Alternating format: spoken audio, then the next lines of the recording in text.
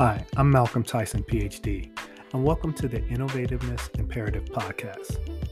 I'm the founder and managing director of Stratascension, an innovation strategy consultancy, and we help CEOs build innovative businesses. Let me ask you a question. If necessity is the mother of innovation, who's the daddy?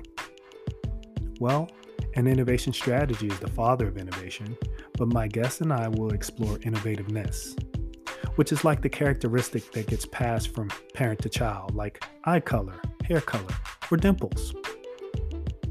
Innovativeness is a quality that can be dialed up through the combined enhancement of customer experience and employee experience to consistently generate new ideas, products, and services in a business. And is required in a business because if you're not innovating, you're dying.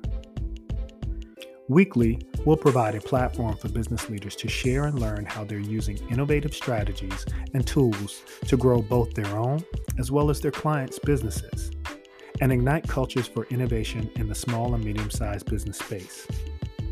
With the hopes of sparking your innovativeness, inspiring you on your own entrepreneurial journey, and sharpening your leadership skills.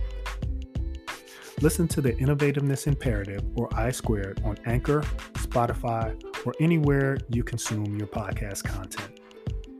And check out our social for additional content on innovativeness in small businesses.